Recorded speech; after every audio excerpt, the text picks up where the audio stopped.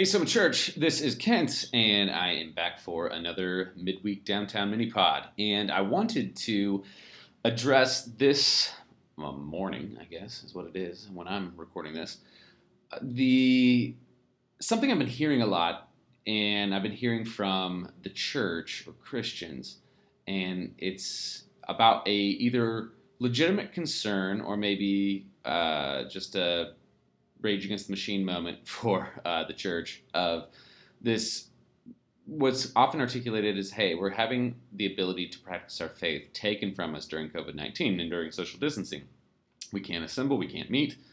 And I hear people in the church saying that, we're not allowed to congregate on Sundays, and if why can't we just allow churches to be smart about it, and if they want to meet or not, they can. If they want to social distance or not, they can. Like, the church is essential when it comes to caring for people, but it's not essential when it comes to meeting on a Sunday. Or, maybe they just decide to go like flat out and live out Psalm 91. The Psalm 91 probably is, if it's been quoted once, it's been quoted a million times, which is a psalm where the psalmist basically writes, no plague will touch you, which is not exactly like a direct promise to all Christians of all times. I mean, that is a moment that says this is God's character. He can protect his people from plagues and has historically protected his people from plagues at times, particularly when they were risking their life to care for others. But also a lot of them died. Most of them probably.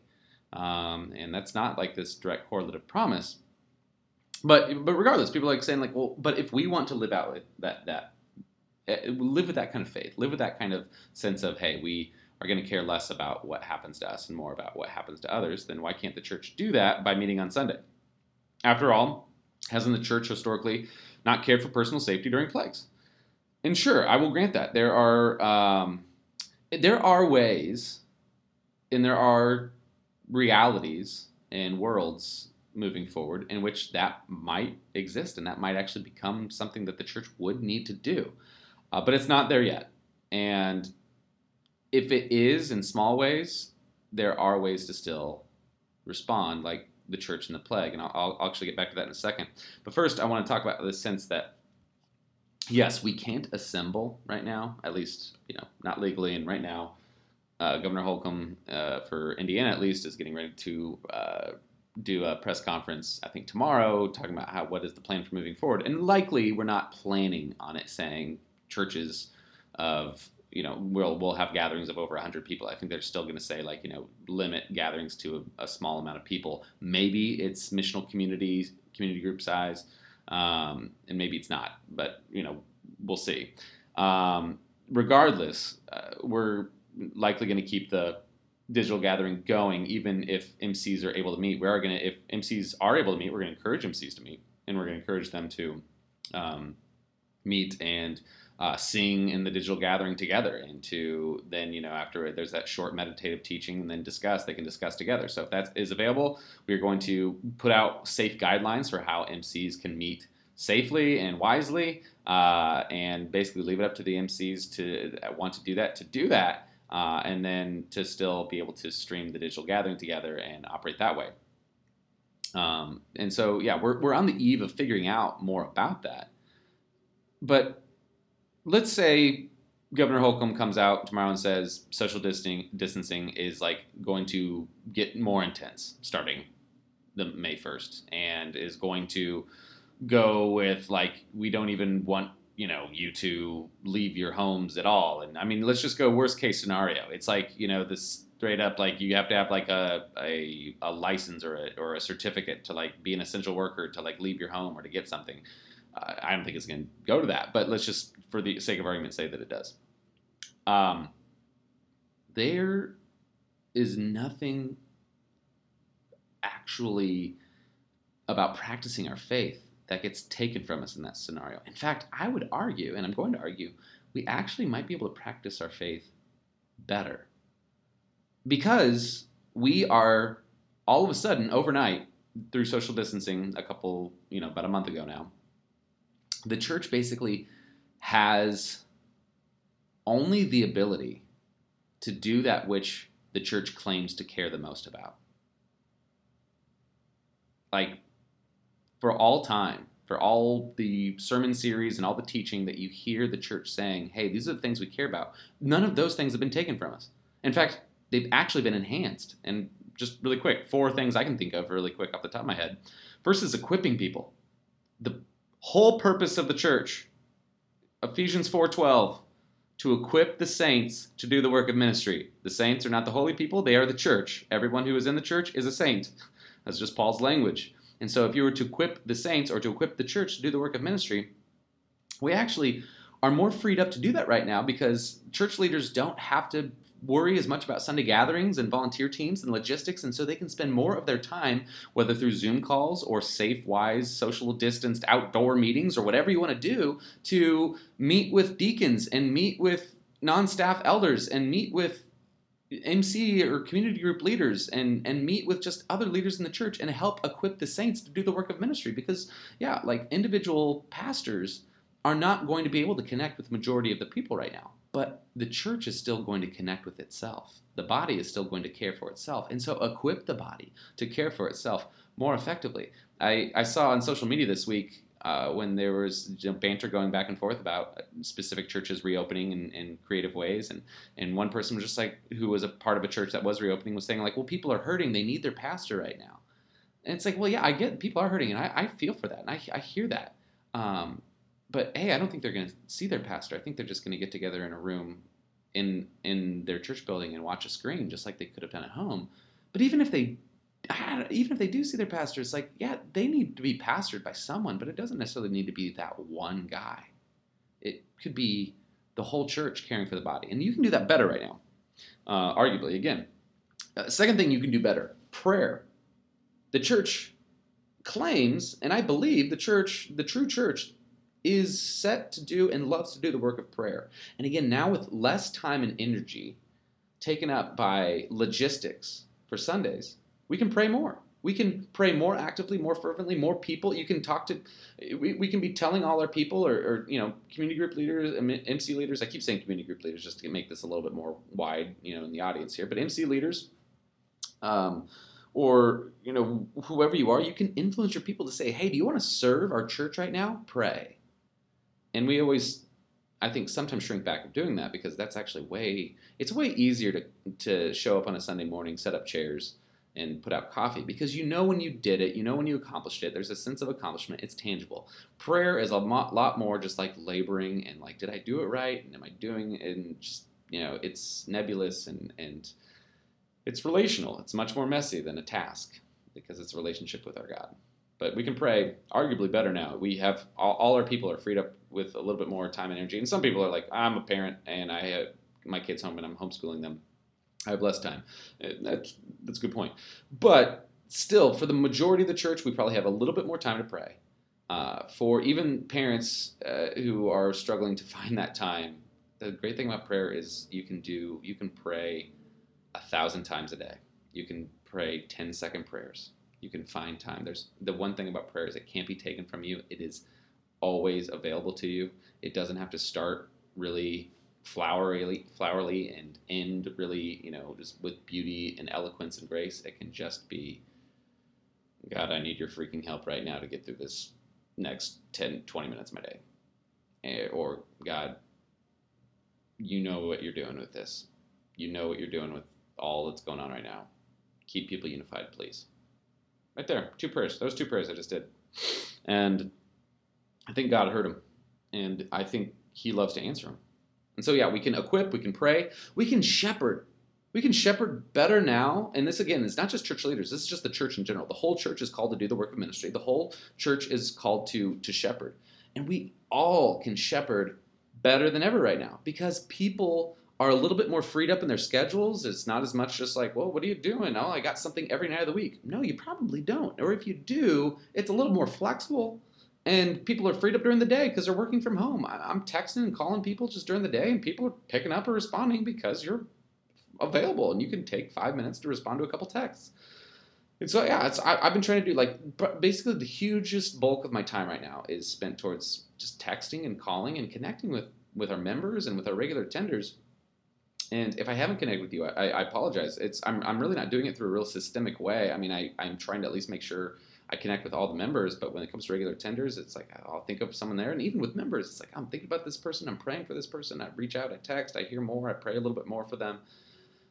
It's not like a systematic, I got to get these 5 names in the next day or whatever. It's just like, yeah, but I don't know, like I sense the Spirit moving in me, a shepherding heart that I think is connected to His Spirit. And I'm not trying to like pat my back. I'm just trying to say, I think we can do that better right now.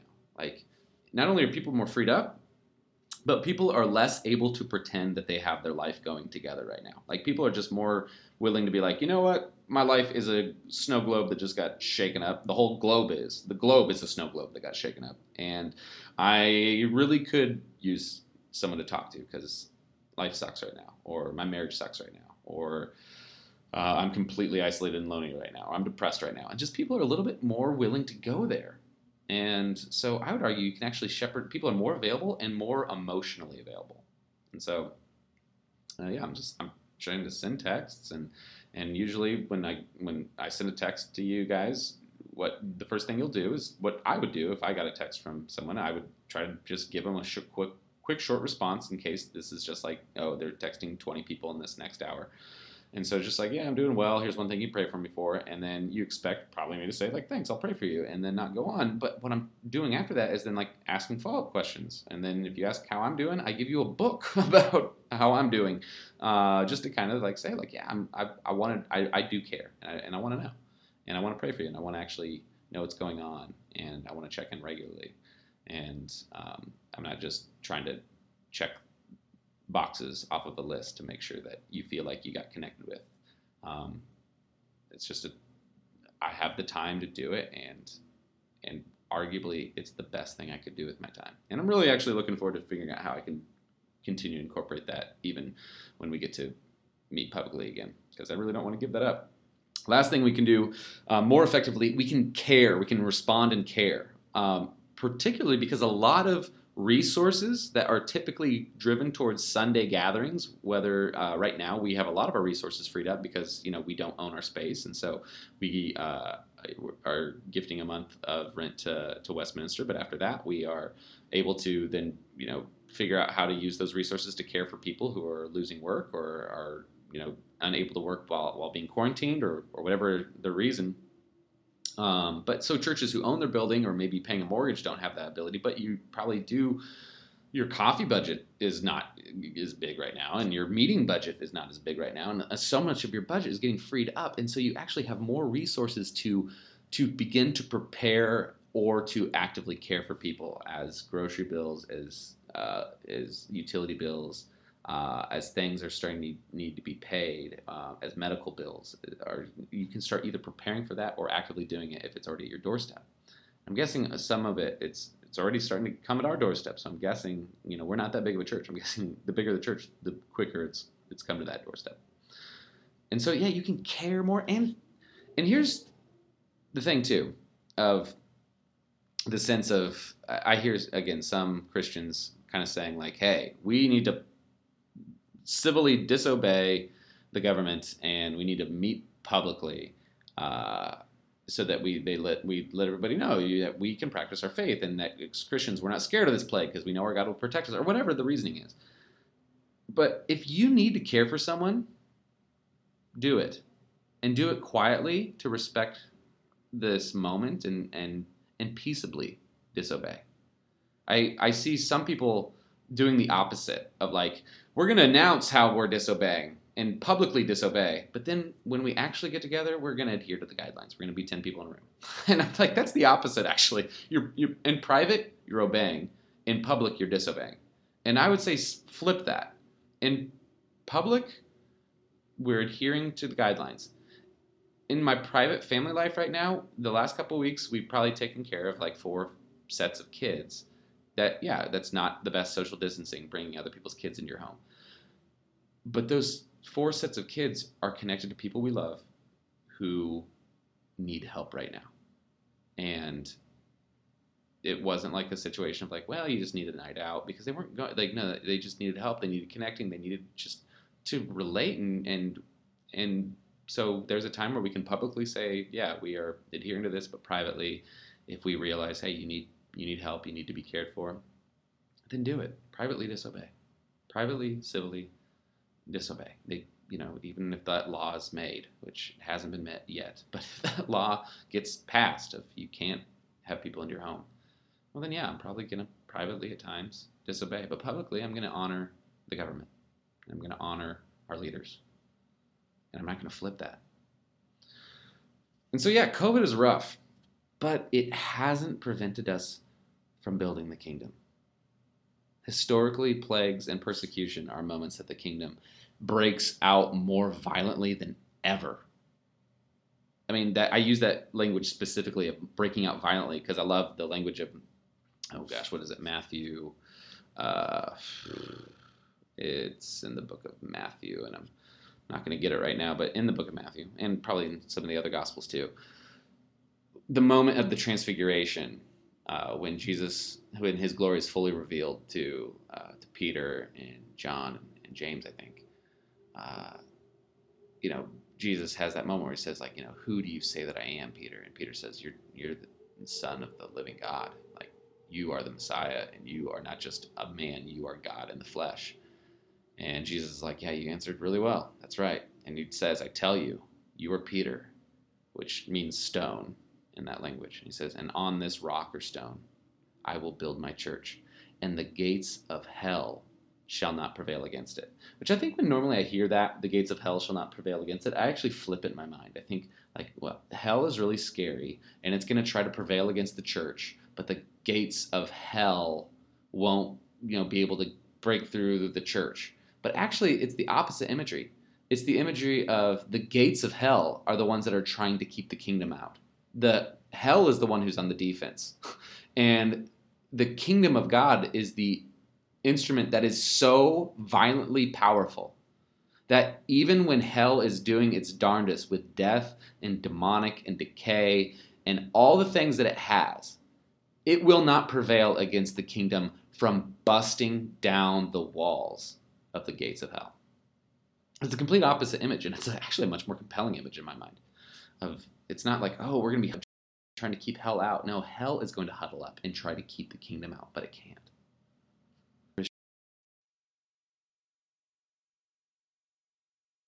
Christians scared, and it's okay. I mean, yeah, this is rough. It's okay to be scared, and for a lot of different reasons. But I see some people scared, and I don't think it's scared for COVID. I don't think it's scared for people's well-being. And even if that's true, even if it's just they're just scared about their individual church and they're scared about their livelihood, again, that's legit, and it's okay to be scared. It's okay to not know what to do. It's okay to just be weak. But let's fight to remember that the kingdom is likely crashing in violently right now. The Spirit does his best work, not from nothing, but from chaos. I mean, think about Genesis 1, creation. The Spirit creates, the Spirit of God creates not from nothingness, but from, it says, formlessness and void and chaos and darkness.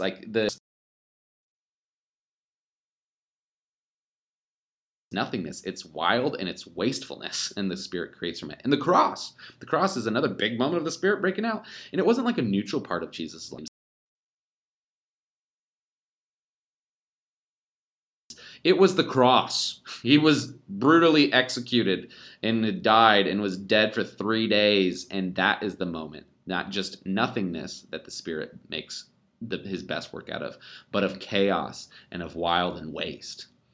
And so, yeah, I would argue that God exclusively does his best work, not from a lack of opportunity, a lack of means, a lack of material, but actually the opposite, with horrible opportunities, horrible means, and horrible materials.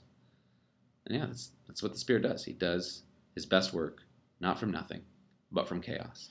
And right now, I think the kingdom is crashing in a way that the gates of hell and COVID-19 and a downturn economy and all the other things that come along with this will not be able to prevail against it. Doesn't mean it's going to be easy. Doesn't mean it's going to be good. Doesn't mean that Psalm 91, God won't bring a plague against anyone who believes in Jesus, will not get this. A lot of people will suffer, but God brings out his kingdom, and the gates of hell will not prevail against it.